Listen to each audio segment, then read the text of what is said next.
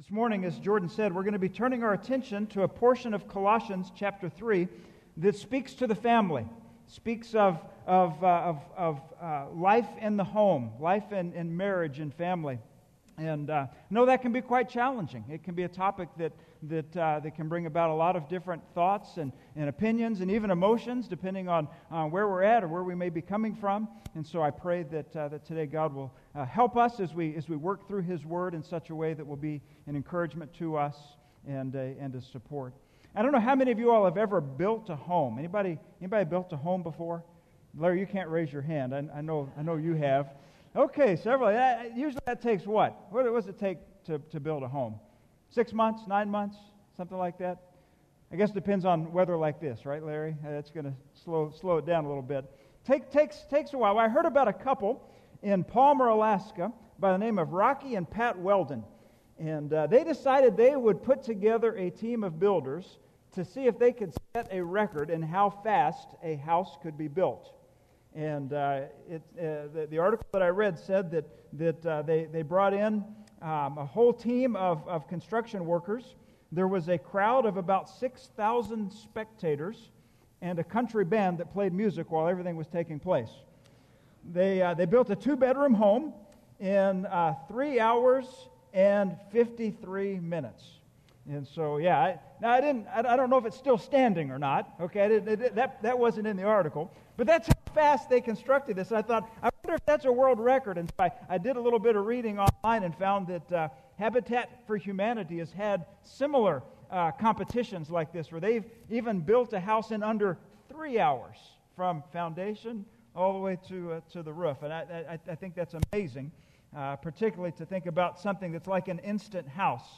Brick and mortar may be able to be put up in a matter of a few hours. But as we think about what it really takes to build a home, love and hope and trust, patience, these kinds of things take time, don't they? We may have these instant houses within our world today, but homes take time to build. And oftentimes we don't have the band playing for us, right? We don't have all the help of all the different people that were there with the Weldon family that day. I don't know that any of us could ever sit down and say that we've completed our work, can we? If you have, let me know about it, because I don't feel anywhere close to have been able to complete the work in building a home or a family. This morning we're going to be looking at the latter part of Colossians 3, which touches upon life in the family. But before we get there, I want to remind us of where we've been. As we go through the book of Colossians, we have seen that it started out very much telling us who Christ is. And then as it works through from chapters 1 through where we're at in chapter 3, it begins then to tell us who we are in Christ. So we begin with the identity of Christ, and then it also helps shape, in a very real and practical way, our identity. And so chapter 3 was a real turning point as we got from something that was very much theological, very much a doctrinal study of who Christ is, and then, as we've seen over the last few weeks, it got very practical about what that means for us day to day. So let's recap a little bit of the book of Colossians. We begin in chapter 1 and see that the nature and character of Christ is defined. Christ is presented as both the Creator and the Redeemer, the Reconciler. And if you remember, it was written to an audience of people that were comprising a young church. And Paul had heard that there was other teaching that was in their area, this Gnostic teaching, this idea that there was a superior knowledge, that you could take what the Bible says, but then you had to add other things to it, asceticism and mysticism and all these other thoughts of the day, and you, through pulling it all together, create this superior knowledge. And Paul was saying, no, you don't need that. What you have been given in Christ is enough. He is sufficient. In fact, He is supreme over all, from creation all the way to redemption. And so in this book, he is then helping this young church to see who they are in Christ, how they are made new in Christ, and how they are complete in Him. And he gives them passages like chapter 1, verse 10, that says, walk in a manner worthy of the Lord, fully pleasing to Him, bearing fruit in every good work and increasing in the knowledge of God. So he's encouraging them to grow in their faith, grow in their understanding of Christ, allow Him to bear fruit within their daily lives. He says in verse 18 that Christ should be preeminent. Or when we looked at it that week, we said that's really the same thing as saying Christ should have first place in our lives. We looked at what that meant for Christ to be first place in our church, for Christ to be first place in our homes. And so it's a theme that continues all the way from chapter 1. As we went into chapter 2, we saw verse 6. It says, once you receive Christ Jesus the Lord, walk in Him. And it uses pictures of a tree that's being rooted, that's being rooted in Christ in a way to draw sustenance and bear the fruit that's needed. And then it uses the analogy of a building and says, it speaks about having a foundation, being established and built up in our faith. As we continue into chapter 3, he then tells us that if we've been raised with Christ, that we are to seek the things that are above. And so Paul says to this young church, you have an old life and you have a new life. You have that which you're to take off and that which you're to put on. And so we spent a couple of weeks looking at what that meant. Putting off, verse 9, the old self and its practices. Chapter 3, verse 10, put on the new self, which is being renewed in knowledge after the image of its Creator. So throughout the book, we've seen the supremacy of Christ. We've seen the big picture perspective that Jesus is Lord of all, that He is both Creator, that He is Redeemer, and that He is what we need, and that in Him we are complete because He is sufficient. That's the up-close and personal view when we are made new in Christ. And so we take that and we move further into chapter 3 and we see that who we are in Christ impacts the relationships that we have with those around us. And so what I thought we would do today is we would look at chapter 3, verse 18, and go all the way to the end of the chapter. And what you'll see is that there are some verses that speak about connecting our faith to our family, to the home. And that there are also some verses that pick up from verses 22 to the end of the chapter that then speak of connecting our faith into the workplace and into everyday life that we have. And so sometimes there is a disconnect as believers. We come to worship, we study the Word, we sing praises to the Lord, we give Him our attention and our time on a Sunday, and then we say, well, what difference does that make come Monday morning? Well, this passage is so practical. It speaks to the difference that it makes in our home, in our marriage, and as we will see next week, the difference that it makes in our workplace and in our everyday lives. And so I had thought we'd take all of that today. But then as I worked through it, I said, no, we're going to just have to take half of that. Otherwise, we're going to be here for a while. So for this morning, we're going to look at the first point, connecting faith to family. And then next week, we'll be looking at connecting faith to everyday life, everyday work, the work environment, the calling of vocation. And I think if you've not considered that in recent days, that I think that section of Scripture might be very encouraging for you to see that there isn't a disconnect between who we are on Sunday morning and who we are on Monday morning. That in Christ, everything is sacred. All of it. There's not a divide between what is sacred and what is secular. And it even applies to our home. It's not like we're one way or that we're one person as we worship the Lord and then something different as we walk into the family. It's who we are in Christ shapes who we are in the home. And that our walk with Christ impacts the way that we conduct ourselves in the home as husbands, as wives, as children. And so we're going to see this morning that there is a design that God has given for wives, husbands, and children. And we'll look, first of all, at verses 18 and 19, and then we'll look at verses 20 and 21 as we see how to connect this faith that we've been studying about in the book of Colossians, how we connect that to our family. Verse 18, it says, wives, submit to your husbands, as is fitting in the Lord. Husbands, love your wives, and do not be harsh with them. So as I read verse 18, would you say that verse 18 is one of the easiest verses in the Bible or the most controversial verses in the Bible. How many of you all would like to trade places with me right now and speak about verse 18? Any volunteers want to jump up? Because I thought I saw a hand back there, but I guess not. This is one of those passages that within our society, particularly today, it's a challenge. And even as I read that in the household of faith, we may bristle a bit as we hear those verses. Both men and women may look at that and say, how does that apply? How does that make sense in the world today? Do you think it sparks some controversy when you begin reading verses like verse 18 and 19, particularly thinking about the word submission? I think it's a concept that has been misapplied in many cases, misunderstood in many ways. We'll touch on that a little bit this morning. But I think that if we had come in this morning and we had just started in chapter 4, there would have been some very observant people that would have said, wait a minute, we skipped part of chapter 3. What are you doing? You're missing something there. And so we can't skip it.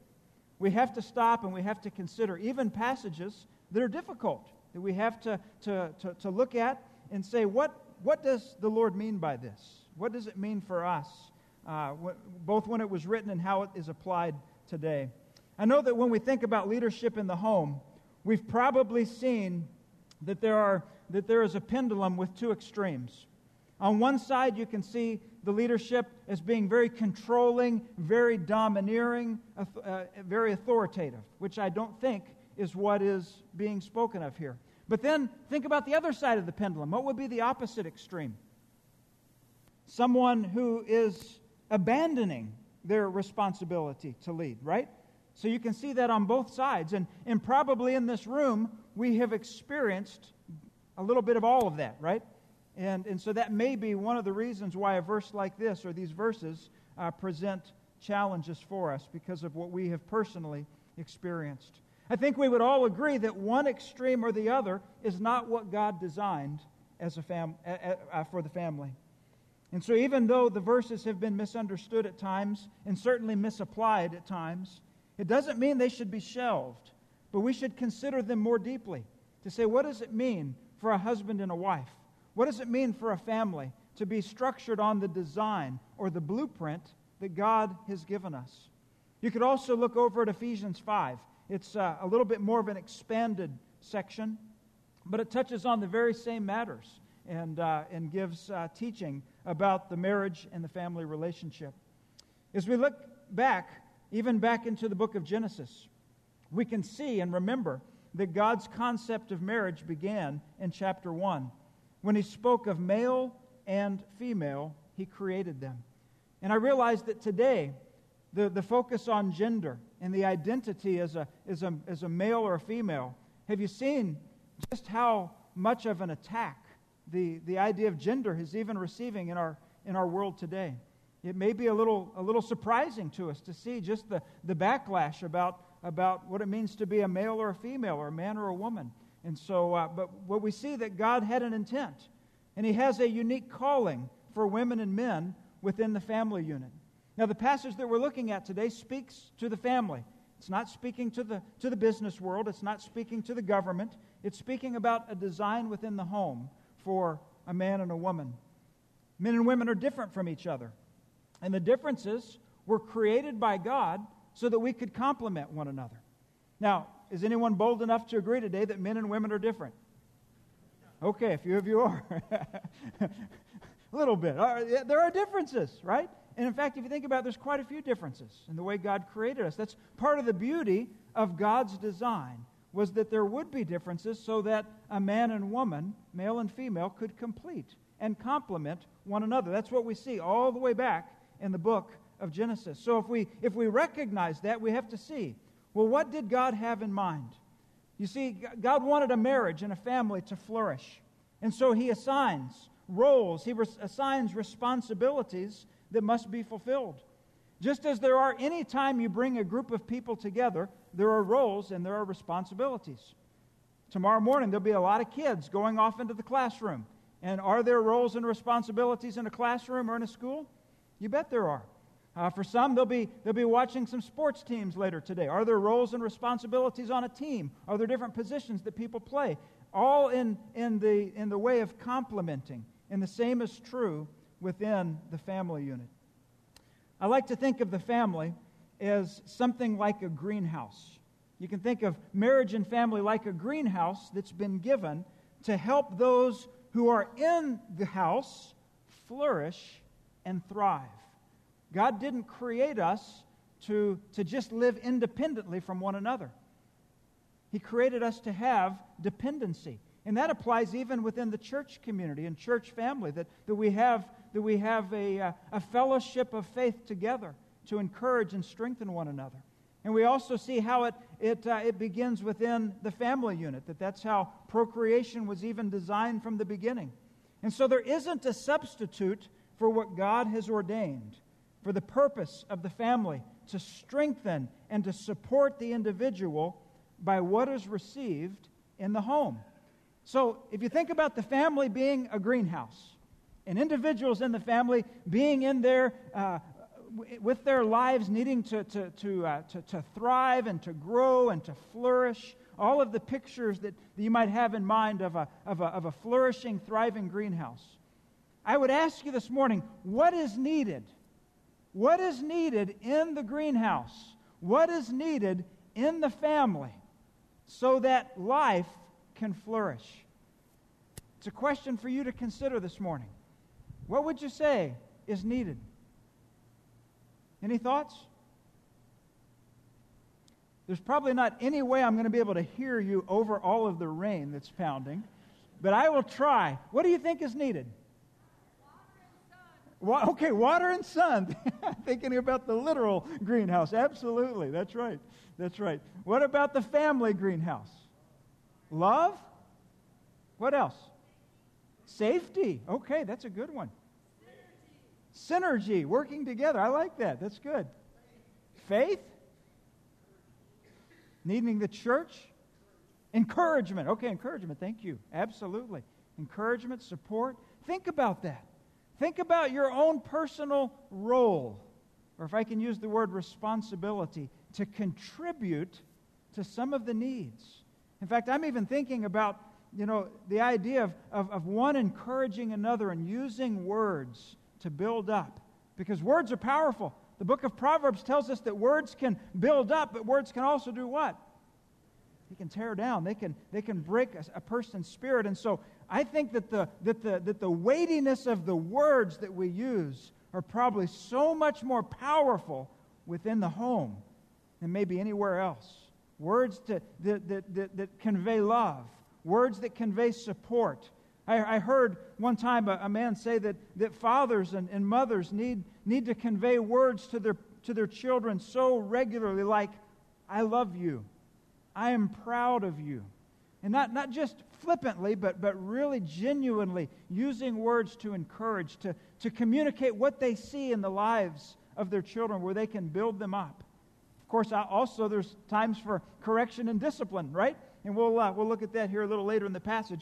But think about what's needed, because it's so important that all of these things we've mentioned, love, trust, comfort, care, provision, protection, values, principles, support, encouragement, words that build up, all of these things happening within the family greenhouse. They really are that provision. They are the sunlight. They are the rain, the water that's needed for life to thrive. And so for this to happen, we need to consider the fact that God wants there to be even leadership within the home. Spiritual leadership to ensure the stability of the family. And so we see in Scripture that God has called husbands and fathers to be spiritual leaders in the home, but probably not the way that we see typical leadership in the world. And so that's where it's important for us to stop and consider, well, what is the pattern of leadership? How has Christ exemplified the type of leadership that a husband or a father is to provide within the home? You may have heard the term servant leadership.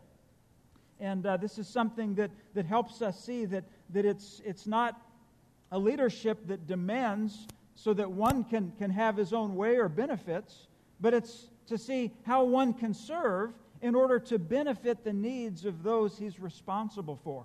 And so it's a very different way of thinking.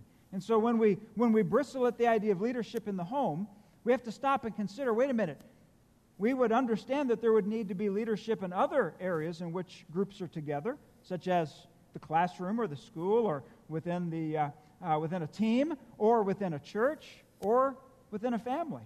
And so if we recognize that, we need to be able to look and see, well, what does Christ have for us as husbands and wives in being able to make sure that godly leadership, spiritual leadership is taking place?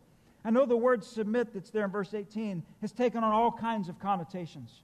And I know that leadership has also done that as well. And so I think we're looking at the idea of a husband and wife certainly working together, a husband being supported by his wife as he tries to provide spiritual leadership in the home. And I've talked about this countless times with young couples who are getting married. And do you want me to tell you that we can talk about a whole lot of things in premarital counseling, and we can just have a lot of momentum. But when we get into the area of leadership within the home, can you guess what happens? There's a bit of a pushback. And you know who it typically comes from? Take a guess. It's 50-50. You can get this. Usually it's the man. Wait a minute. I don't know about all this leadership. That's not the way I envisioned it. Trying to think through the responsibility of being able to care for his wife by being a spiritual leader, a godly, sacrificial, spiritual leader. And so this is hard. And when we think about this, it's giving support to leadership, following the leadership of someone we love, someone we respect, and that we know loves and respects us. So it's a very different dynamic than what we oftentimes see in the family or in the world. There's a practical dimension as well. When we think of yielding, you think of two cars merging into one lane, you know that there's one who has to yield for the other. And that's what we see oftentimes in family life and in marriage. And it doesn't mean that there aren't times that there is mutual submission. I think that any wise leader would recognize there's certainly a need to submit and yield to one another. And just as we will look at the next verse that speaks about husbands loving their wives, would we ever say that a wife isn't to love her husband, that that's only something that the husband's supposed to do? No, we would recognize that there's mutual love as well. And so there's this proper balance and understanding that's needed so that we can have a blueprint in place. Now, some think that this must mean that there is a difference in value or worth. And I would say that in Christ, absolute worth and value is exactly the same between men and women. In fact, there's so many other passages of Scripture that speak to the value that there's even been statements that there is no male or female, there is no Greek or Jew, there is no slave or master, that this idea that in Christ we all have the same value, we all have the same worth. That doesn't mean that our roles and responsibilities are identical, so we can't just have a wholesale shelving of that principle, but it does mean that as we look at this, we see the value that we are to give to one another. It can be illustrated by looking at a picture of the Trinity. God in three persons. In each aspect of the Trinity, each person, Father, Son, and Holy Spirit, would you say that they're all equal? Absolutely. We wouldn't say that Jesus is less of God or the Holy Spirit is less of God than God the Father, but we also recognize that there's different roles. And we even see that in the role of Jesus while he was on earth, he was submitting to the will of his Father. But it didn't mean that he was any less of who he was as God and as divine essence.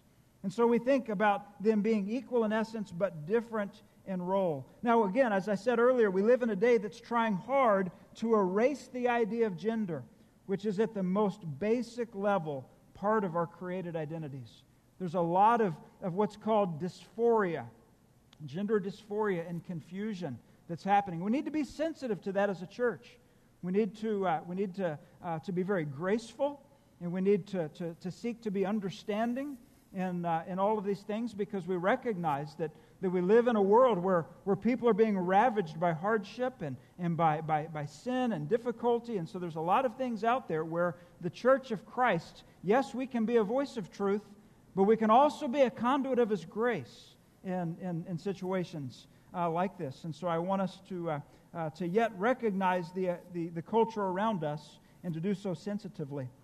There's a good resource that has been available for a number of years. It's a council that's called the Council on Biblical Manhood and Womanhood. And there's a website that you can go to. If you want to read some articles about gender and design as men and women, this would be a great place to start. And again, coming from a biblical perspective and helping shape our understanding of our identity in Christ as men and women. And so I would commend that to you. Again, leadership in the home is exceptionally challenging. All you have to do is look around and see the state of the family today within our nation and know that this is not an easy thing. Very, very difficult. And I'm sure that each of us could stand, not that we would, but that we could stand, and we could testify about hurts that we have personally experienced, challenging times that we have personally experienced in our marriages, in our families, or even looking back into our childhood. And so we don't take a passage like this and gloss over it glibly. We look at it and say, we know that it's something that is important and that it can also bring about thoughts and memories of pain that we've experienced. I can remember doing some marriage counseling one time, and the couple was in real trouble. And I mean, they were just barely hanging on. I don't remember exactly how I met them, but it was through a friend of some church members, and they came to my office on multiple occasions. We were working through a lot of challenges. And finally, I got to the point where I thought, I think we need to kind of go back and take this from square one, almost as if I was doing premarital counseling for them, and start thinking about roles and responsibilities and the idea of complementing one another. And so we spent time, multiple sessions. And finally, we finished that, and I looked up, and the husband was looking at me, and he almost looked like a teenager, standing there with his arms folded. And he said, "Well, I'll start doing my part." And can you guess what he said? You've heard that before. Yeah, right. When she starts doing her part. And I just looked at him. Now, first of all, I want to tell you, I don't want to see anybody elbowing anybody out there. This was not any counseling I've done in the St. Louis area. I'm talking 12, 13, 14 years ago, okay? So you're safe. And you don't have to have anybody coming to mind. But I looked at this guy, and I told him how sorry I was to hear that, because I felt like he certainly needed to take the initiative. And he needed to do so not based upon what he was receiving, but what he was called to give, under the authority of God the Father, placing a role and responsibility upon him. And so I understand the challenges that come, and that even times we bring in the hurts with us. But to recognize that throughout the book of Colossians, if there is any theme that we have seen woven through, it's been a theme of redemption. And that even in Christ, He can take the pieces, the broken pieces of family and marriage, and He can help. And He can come alongside and provide strength, and He can provide healing. And I realize that it doesn't mean that it's going to be perfect, or that in fact it may even be completely fixed as we'd expect, because we realize that in marriage and family issues, we're dealing with a lot of individuals. And it takes cooperation among husbands and wives. It takes cooperation between parents and children. And so we recognize that there are challenges there. But we don't want to discard the truth and the training of Scripture, this blueprint, nor do we want to discard the work of the Holy Spirit to come and work within our marriages and families. We looked a couple of weeks ago at what it was like to have a new life in Christ. The imagery in chapter 3, if you look back at verse 5 and go to verse 17, is the idea of being something new, a new life, so that you take off and you put on. And here's some of the things that we've looked at. You put to death what is earthly in you, sexual immorality, impurity, passion, evil desires. That all comes from verse 5. Go on to verse 8. Putting away anger and wrath and malice and slander. Look at verse 10. Put on the new self, which is being renewed. And in doing so, what does it tell us that we put on? Look at verse 12. We put on compassionate hearts, kindness, humility, meekness, patience. We bear with one another. We forgive one another. And in verse 14 it says, above all of these, put on what? Love, which binds them all together in perfect harmony. Now, why am I taking time to look at these verses? Look at verse 16. Let the word of Christ dwell in you richly. Verse 17, whatever you do in word or deed, do everything in the name of the Lord Jesus Christ. All of these verses, and then what do we see at verses 18 and 19? We see the marriage relationship. What do we see in verses 20 and 21? We see the parent-child relationship.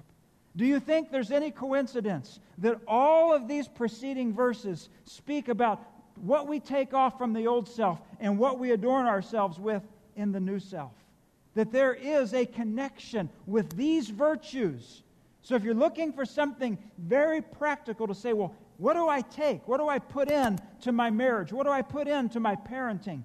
I would begin right here in the same chapter and say, God, you have placed all these verses in close proximity to one another. Help me to put on this type of clothing, this type of attitude, this type of love as I interact with my husband or with my wife or with my children. We see in verse 19, getting back to the role of the husband, that they are called to love their wives. And look at the latter part of the verse. It says, do not be harsh with them. And so, again, a verse that is so applicable today, speaking first of all about the kind of love that we are to have. And I know that in our language we have one word that we use for love most of the time. But in the Greek language there were several words. There was a love that spoke of a friendship love. There was a love that spoke of a passionate physical or erotic type of a love. But then there is an agape love, this unconditional, sacrificial love that I want to tell you, as I've said over and over, it is a commitment. Oftentimes we take the word love and we think of it as being a feeling or an emotion. And are emotions and feelings connected to love? You bet they are. But they are not the sum total of love. Commitment and sacrifice is really what it means. So when husbands are being told here to love their wives, he's speaking to them about making a sacrificial commitment. The idea of laying down your life for the life of someone else. Now, that's a very different way of looking at even spiritual leadership.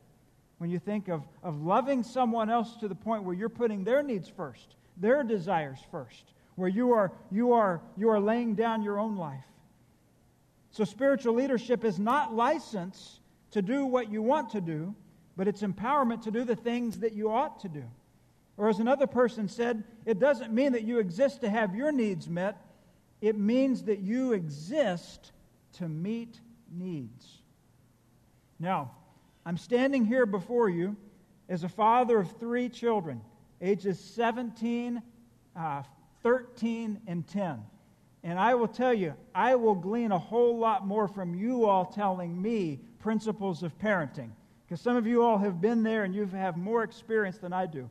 And yet you can also recognize how difficult and challenging it is to be a parent in these days. Now, I didn't realize that at the beginning. I can remember in my first or second semester of seminary that there were some rural churches outside of Conway, Arkansas that must have been really hard up for someone to come and fill their pulpit, because I got a few phone calls to go and preach. And boy, you talk about nerve-wracking to go to these churches and preach. And I think I had about 3 or 4 sermons.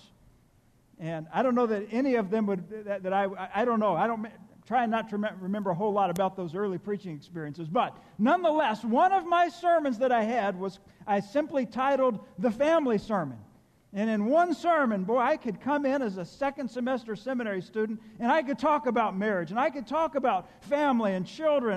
I'm sure I touched on this topic, and as I'd get the phone call to go to different churches, I'd ask Karen, do you think they maybe ought to preach the family sermon? Yeah, why don't you preach that one? Well, I'm kind of like the guy who said, before I got married, I had 3 theories on raising children, but no children. Now that I'm married, I have 3 children, and I have no theories. But we do look to the Word of God, because the Word of God helps. Look at verse 20. Children, obey your parents in everything, for this pleases the Lord. Fathers, do not provoke your children, lest they become discouraged. And so right there, very practical application, both for the child to honor and obey. We even see this coming in from the 10 Commandments itself. Just so foundational for a child to honor, to obey parents, and for parents, for fathers, it says here in particular, to not provoke their children, to not discourage them with the words that can be used. And we know that those words, as we said earlier, can build up, but they can also tear down.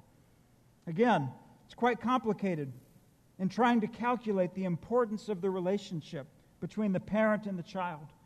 But I think we would all agree that the relationship that a child has with his parents is something that impacts the life of the boy or girl. From that point forward, so important. Now, there are no perfect parents, and would you agree that there are no perfect children? Some of you do. I don't believe in perfect parents or perfect children, frankly. But going back to the illustration of the greenhouse, we have to have conditions that are optimized for a young life to grow and to thrive. We talked about a number of these things earlier, and we see the need for provision and encouragement.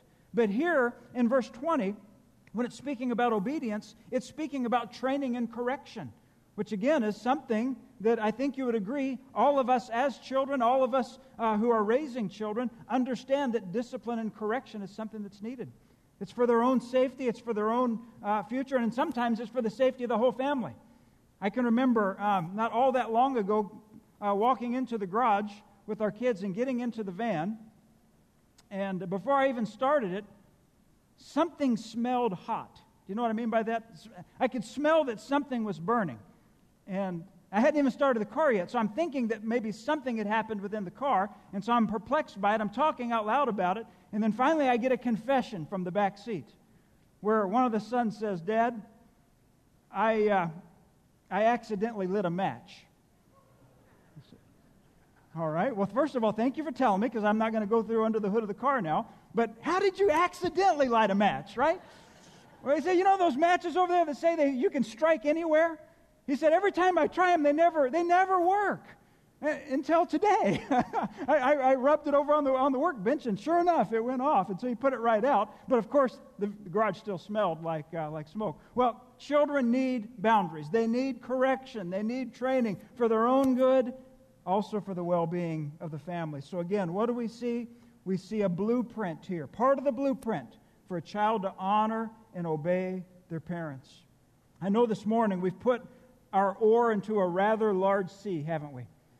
I can already hear the emails, already read the emails that are coming in, right?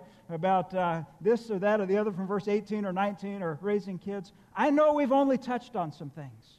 But if we can look at marriage and family, at children and parenting, in light of the book of Colossians, and see that in Christ we are to have a family and a home that is impacted and shaped by that relationship that we have with Christ. That is a huge step in the right direction for our homes.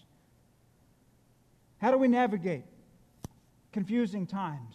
How do we help our children as they see the differences between a family that's trying to center itself upon the gospel of Jesus Christ and being governed by the Word with all the other examples that are out there today?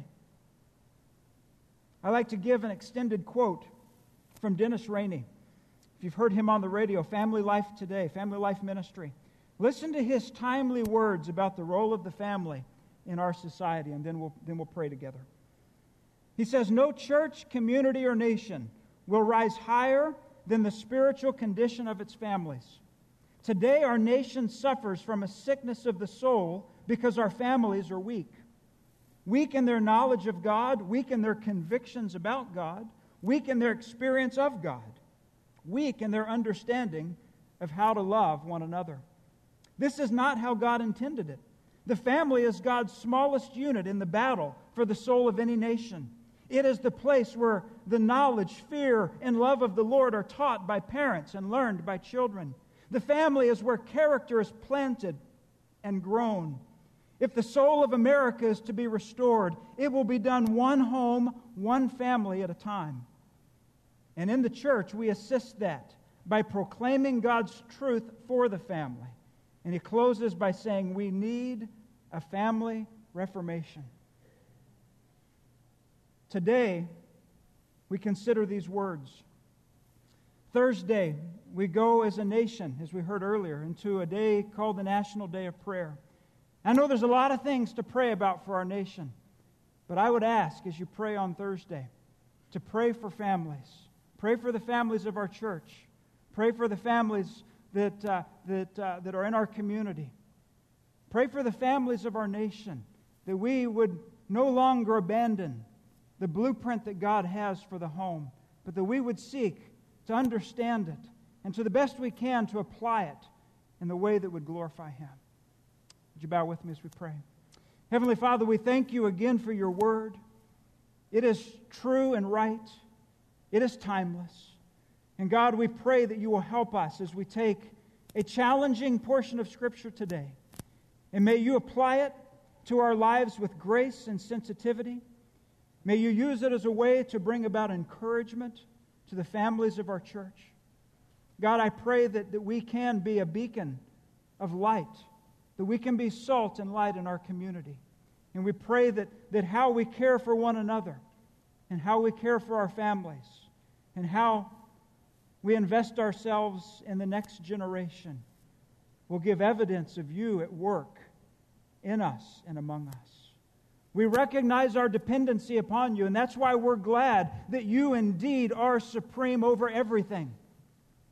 And so, Jesus, we ask for you to reign in our lives personally, but also may it have an impact in our marriages and in the relationships that children and parents have with one another. So, God, we pray, asking for your help, asking for your blessing, and praying that you will continue to put into practice the things that we have listened to and looked at from your word today. We pray your continued blessing upon this worship service as we sing, as we give back tithes and offerings. May you be honored, and may you bless us as we continue this time of worship today. It's in Christ's name that we pray. And all of God's people said,